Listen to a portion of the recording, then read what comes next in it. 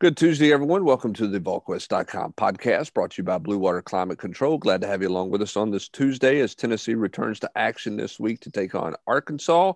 Brent Hubbs here with Austin Price and Rob Lewis. And again, for all of your HVAC needs, check out our friends at Blue Water Climate Control. Check them out on Twitter at BlueH2O_climate or online at BlueWaterClimateControl.com.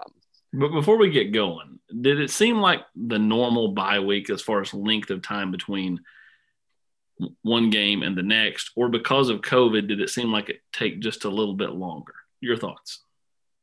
It seemed like a week. Yeah, okay. I thought it just seemed like a week, AP. But then again, I didn't spend all weekend putting up Christmas decorations either, so that might have made it drag out. This is true. You know, I'll say this in all seriousness. I mean, I think the whole fall has felt different because you haven't been on campus. You know, there's no practice access. So I think game weeks have felt different all season long. And I think game weeks have been longer all year. I've felt longer all year long. So I don't know that the off week felt any different because on a normal game week, you're not going to campus and doing the normal things that you're doing. So I thought the open date felt a little bit more like almost the game weeks it felt the last, 5 weeks than it does in a normal open date and a normal off week. So just my random thought there. I am kind of mesmerized by your Christmas tree there, Austin Price. Well, and AP, you didn't go to Disneyland either this time. That's another COVID factor. You got to figure it. This is also very, very legitimate, but that's okay. I'll be there starting the day after the early signing period, in December. So, that's true. It's a good point. AP, the rest of us are at home doing laundry or whatever during an open date. AP's, in a world-renowned golf course or in a world-renowned resort, hanging out with Mickey Mouse and the boys. All right, so let's get into a little ball here right quick as we dive into Tennessee and Arkansas. So let's start with Arkansas because they did play this weekend. I don't know how much you guys had a chance to watch them on Saturday night and how much you've really looked at them at this point yet. What's your takeaway from the Razorbacks? Aside from, we all know Sam Pittman's done a good job, but when you look at this matchup, Rob, what's the early takeaway from Tennessee and Arkansas based on what you've seen out of the Razorbacks? Well, I mean, this is not a hot take. I mean, I think a lot of people have discussed it. I mean, Felipe Franks looks, better than I think he ever looked at Florida, and especially when you take into account he's playing an all-SEC schedule. I think we're 11 touchdowns against 3 interceptions. His mobility was on full display against Texas A&M. I'm not trying to make him out to be some world beater or anything like that, but I think he's played probably the most efficient football that I've seen him play, and I think that's impressive considering that he's surrounded probably by less talent than he ever has been before. And on the other side, if Tennessee had shown any consistency running the football, I think this is an Arkansas defense that can really be worn down by a physical ground game.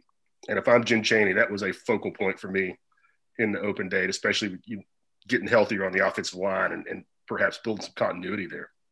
Yeah, in watching Arkansas, they use a ton of motion on offense. So to me, it's going to be this is a linebacker game. Henry's got to play well. Q can't have any busts getting caught, looking in the wrong direction. So Felipe Franks is playing solid football. I still maintain Arkansas is not that talented. They are just competing, and the want to is there. And that goes a long way. When you have the want to want to compete at a certain level, practice at a certain level, play at a certain level. So, that's my thought about the Hogs.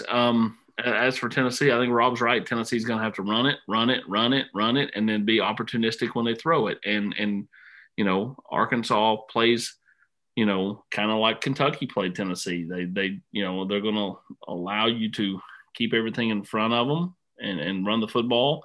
And then, when the field becomes smaller, be able to defend a shorter field. Yeah, I mean, clearly they're going to drop 8 because that's what they've been doing all year long. Arkansas is, and they're going to make you try to be patient at the quarterback position and patient with your play calling, which is what Kentucky was doing, and Tennessee didn't have enough patience, I didn't think, in that game. I'll say this about Arkansas and watching them: it was clear to me that their off-week work was clearly about the run game. And I know Felipe Franks gained yards and put some yards up in that game, and certainly his legs were a factor scrambling around.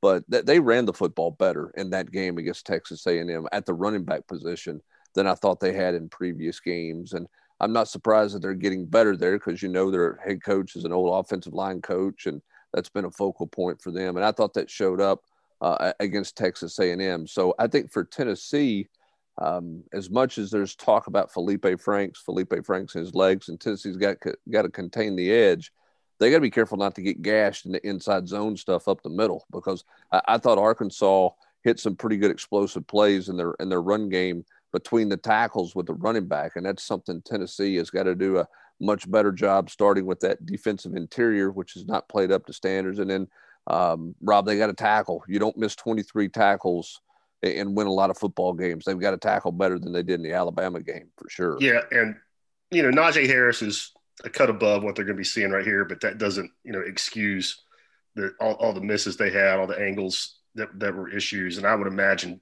it's a gross understatement to say that was a focal point for Jeremy Pruitt last week on the practice field. And I'll also be interested to see, are there any benefits of him being the de facto defensive line coach for an open week? How hands-on was he? Does that show up with a group that I think, we all expected to be one of the strengths of this team? And, while they've been okay at times, that they have not shown up, I think, like any of us expected them to, when you literally brought back every single contributor from a group that got pretty good as the season wore on last year. All right, Austin, I mean, obviously you asked the question on Monday. It's the question everybody's going to want to know about. Tennessee's not going to want to share. What do you think happens with this team with the COVID deal? I mean, we're seeing numbers going up, we're seeing contact tracing. Can Tennessee get through the open date and get through, you think, unscathed on this deal? I know it's pure guess and pure speculation at this point in time, but I mean, to do that, what they're going to, I mean, I would imagine you're testing more this week than you've tested any week of the season to this point, because of what Saban was allowed to do, in terms of being able to test out of it and the change there. Don't you think Tennessee's probably more aggressive in testing this week than they have been in other weeks? Yeah, no doubt about it. And I think that, any school that goes through a bye week right now is inevitably going to have some positives, whether it's with their coaching staff or players.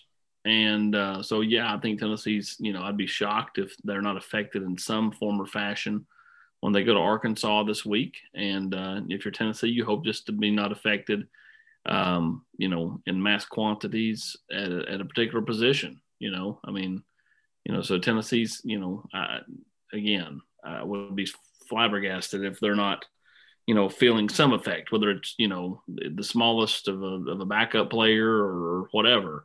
I just think ultimately when you give kids multiple days off, they're not going to sit on their hands at their apartment. They're going to go out and about. It was Halloween weekend. Not ideal for the bye week, but it is what it is. Who would have thought, Rob Lewis, that an open date might not be a great thing for a team halfway through a football season? And I don't think Tennessee's got. I mean, I've not heard any rumblings of massive outbreaks or anything like that. But it's just another layer of stress where an open date could potentially work against you in some ways because you're out of a routine. And it's just, it's tough to tell a 19, 20, 21-year-old kid not to act like a normal college student on a weekend as someone who has a college student, I can promise you it was pretty festive on campus. And Jeremy's talked about these kids doing the right thing and being conscientious, but I would imagine it's difficult to, as Austin said, lock yourself in your apartment and, play Xbox all weekend. And I'm not saying I know that anything happened or anything like that. I'm just saying that I think, as you alluded to, it was Halloween weekend. open week. It was a great time for Tennessee health wise to have an open week. I don't know if it was a great time social wise to have an open week. I don't know. Have you seen the new promo for the Call of Duty Cold War, which features Ronald Reagan? I could get behind that a little bit. All right, let's talk a little bit about Tennessee offensively. We talk about what they need to do. What are the chances Tennessee, by choice, not by poor play, plays two quarterbacks in this game? Let me ask this way. How creative, how many wrinkles do you think Tennessee's offense shows wrinkles in this game that we haven't seen thus far? I mean, I'm surprised that we didn't see, and again, this goes back. I know those guys, especially, Jeremy's hinted that the freshman receivers all missed a ton of time. I was really surprised that we didn't have a Jimmy Holiday package that we saw in the first 5 games. I mean, and I'm not talking about he gets a series here or there. I'm talking about, certain down and distances. He's got a 2 or 3 play package that they roll out there. Given the struggles that they've had on offense, they're scoring 22 points a game. They're horrible in third down conversion. I would have developed that little wrinkle last week when I had, ample opportunity to practice without getting ready for an opponent. That's a small thing in the grand scheme of things, but that's one little area where I think they could get creative without spending an hour a day to practice on it. I think they're going to play Brian Maurer at some point in this game. Regardless of how JG looks, I mean, he's going to play. I think that they'll use him in some type of package at some point in this game. Maybe I'll end up being wrong, but and again, they've had packages in for multiple guys through the first 5 games and have elected to use them some and have not elected to use some. But I think that, even if JG's, starting solid, I could see them going to, some zone read stuff with Maurer just to change it up. You can control that where you don't put it in the air, and, you just, let him keep it or hand it off on some jet sweeps just to change a pace type of thing. I could totally see that this week. Well, as Hubbard pointed out in the chat so adroitly tonight, I don't know, the zone read doesn't make a lot of sense if the quarterback's never going to keep it. Right, and we know JG's not going to keep it, or he hasn't to this point. He has not kept it, as we saw with Justin Worley and the Butch Jones offense. Didn't work real well. The zone read was not very effective until Josh Dobbs became the quarterback of record and a guy who was willing to keep the football, and then suddenly the zone read was Tennessee's best play. When you look back on the first 5 games, first 5 weeks of the season, biggest surprise, is it the fact that they have not played more of the freshmen meaningful roles, or is it more the secondary struggles? Is it more the quarterback struggles? What's the biggest surprise to you? I think it's the secondary, Rob. I mean, maybe you could say the quarterbacks, but Jared had these mistakes a year ago. So, you'd seen him. The secondary, you thought, and at least I did, I thought they would be better across the board when, I thought they would really kind of tighten things up when Schamberger came back. And you could argue that things are way looser now with 12 at nickel than, before he came back after the 2-game miss to start the season. So, I think it's definitely the secondary.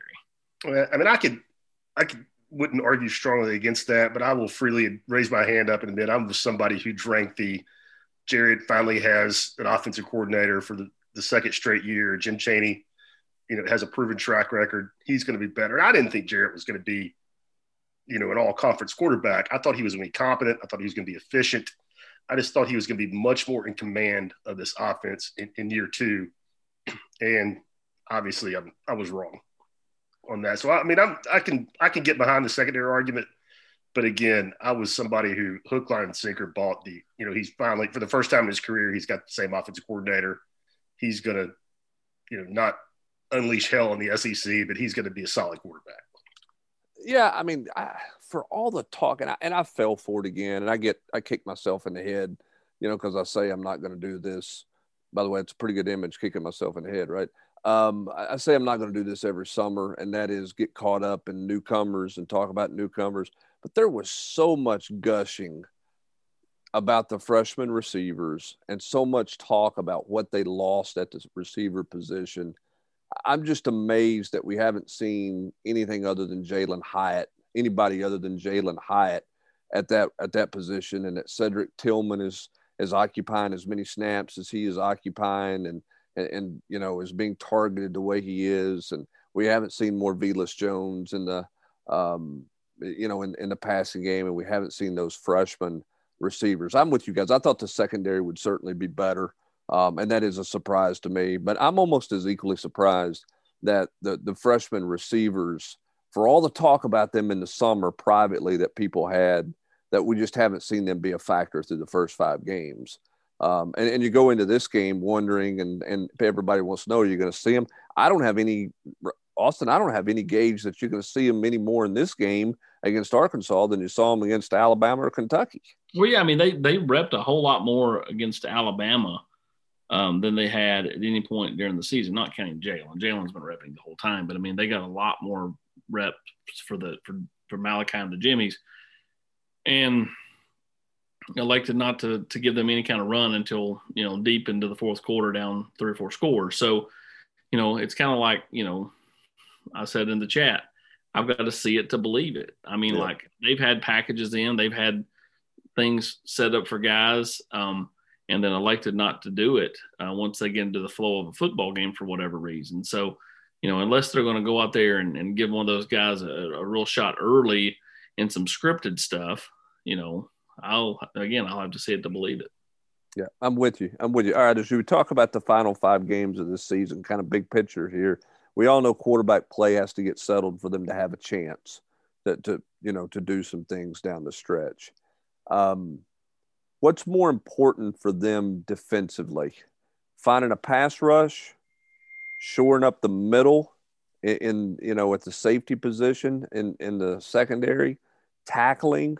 What do you think is the most important thing that they have to fix defensively? I think we can all agree offensively, it's all about the quarterback play. I think if you say, what's the biggest thing this team's got to improve upon the back half of the season, I think we're all going to say, find some consistency at the quarterback spot. So taking that away, what's the biggest fix they've got to have on defense if this team's going to have a chance to upset some teams they're not going to be favored against down the back half of the schedule? All of the above, Rob. You've got to tackle better. They got to get pressure on the quarterback. Secondary's got to be better. I mean, it's the truth, though. I know it is. But what if you can only have one? What's most important? Middle of the field on defense in the passing game. I mean, because they were bad against Alabama tackling. I mean, really bad. But do you remember coming out of a week, a game where you thought they were really terrible in that regard? I'm not saying they did lights out, but I thought the Alabama game was the only one that really highlighted the fact that they missed had some bad misses, but everybody, even Georgia's not that great of a passing team. Kentucky's not that great of a passing team. Everybody has found success in the middle of the field. I mean, chucking it down through there. A pass rush would work hand in hand with fixing that, but to me, it's until they get shored up. And keep in mind, they're playing better passing attacks, I think, in the second half than they did in the first half. When Alabama is the tops, but Kyle Trask can beat you up down the middle of the field with Pitts. Kellen Mond, he's not fantastic, but he is probably having the best season that he's had there. He's been much better the past 3 games. Bo Nix is all over the board, but he can occasionally make a play here and there. I think it's cleaning that up. I mean, people are going to pick at that like a scab all year long until you prove you can stop it. Yeah, we'll see if Tennessee can stop it this weekend, obviously, starting this weekend, because you can imagine Kendall Briles is going to go at the middle of the football field and try to attack Tennessee there. I think he's also going to see how many times he can catch Tennessee in bad personnel or catch them with too many men on the field, for timeouts or whatever, because Tennessee's had a hard time dealing with up-tempo and with speed as well. Now let's talk about the SEC just a little bit as we finish it up here. Biggest surprise, LSU? Is that everybody's biggest surprise at this point? Gotta be. I mean, they're back to being the old LSU. They're just not as good on defense.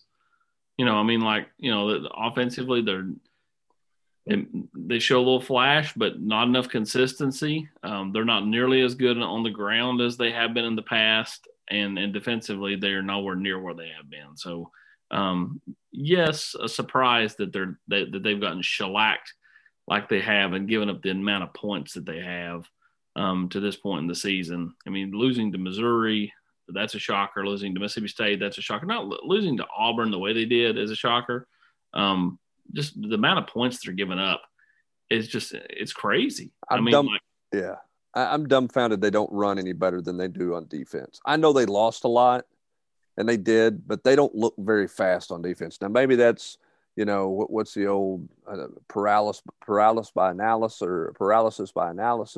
or whatever. Okay. I mean, maybe they're just playing too slow because they don't know what they're doing. And that's Bo Pelini's fault, but they don't look very athletic on defense compared to a typical LSU defense. Is there any way athletic ability was the best thing that was going? Is there any way Bo Pelini's back? Surely, I can't imagine. I mean, programs may be unwilling to pay the buyout for a head coach, but paying the buyout for a coordinator or an assistant head coach, I can totally see that happening. They might make Ed pay that buyout himself. If I'm Ed, I probably volunteer to pay that buyout because or at least pony up my share. Yeah. Bad hire, guys. I'll chip in on this one. Tell you, Bob Shoop's out there. Go get him. But I mean, look at LSU's recruiting classes. It's not like anybody expected the cupboard to be this bare. I mean, yeah, cupboard's not bare. It's just all. I think it's a lot of technique and youth. I mean, I just don't look. They just don't look naturally as athletic as you would typically see them. By the way, Joe Burrow's pretty dang good too. So what he's doing in the NFL is pretty impressive. Who's the best freshman you've seen in the SEC so far? Is it Bigsby? I think he's flashy. He's flashy. The best way to put it, in my opinion, with him. All right. So you take who I tell you what? What's the kid's name? The 5-star running back at Georgia from California. Oh, you're talking about Kendall Milton. And yes, Kendall Milton. If he was the guy, I think he might be the best freshman in the SEC. He just didn't get enough work. What about your boy Ojulari, AP? Yeah, I mean, going into last weekend, he was leading the SEC in sacks, and you see why Jeremy Pruitt and them were crushed when he didn't end up here.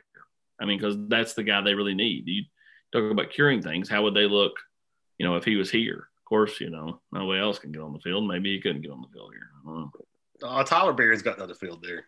I know. I'm joking. I don't know. I think Ojulari might be the. I think that's a good argument, however. I mean, offensive guys are more flashy, but for what he's done, I think you're right. It's probably good he didn't end up here because Ojulari would have become the new Wayna. I'd have got that one wrong all the way through. That's exactly right. I've gotten everything wrong in this deal. I'm dumbfounded by your Christmas tree that was put up on Halloween Day. While your wife was out there throwing candy at kids off the front porch. No, that was me, man. I look like Peyton Manning on the SNL skit where he's just rifling it at the kids as they walk by. AP, you didn't have a PVC pipe set up to drop it down? No. Oh, you're just hurling them at kids. You're such a fine neighbor, such a kind, gentle soul out there. Yeah, well, hey, just remember, coming up tonight, we'll have a live political chat with Jesse Simonton, and he'll moderate the general quarters from 8 all the way through 4 a.m. As long as it takes, AP. We'll start at 8, and then as long as it takes. That will not be happening. That's for sure. All right, last thing out the door. What were your thoughts on the SEC's punishment of or lack of punishment in the Florida Missouri deal? Man, I mean, on the one hand, should it have been more? I don't have a real problem with it. I mean, are you going to – I mean, first off, and this has been pointed out, you're going to find somebody $100,000 for, like, mask etiquette and find Dan Mullen $25,000 for that.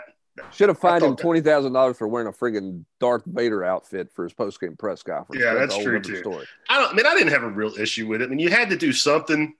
And once you did, I mean, was it going to be – I mean, some people were going to say it wasn't enough. Some people were going to say it was. I mean, then you bring in the whole fact they're playing Florida. Georgia's playing Florida, or Florida's playing Georgia this weekend. You're going to have so many, conspiracy theories. There goes the SEC again, protecting the big dogs. I didn't have a huge problem with it. I mean, it was ugly. I mean, they had to do something. Was it enough? I'm open to arguments. What did any idea what Mullen's wife went for Halloween?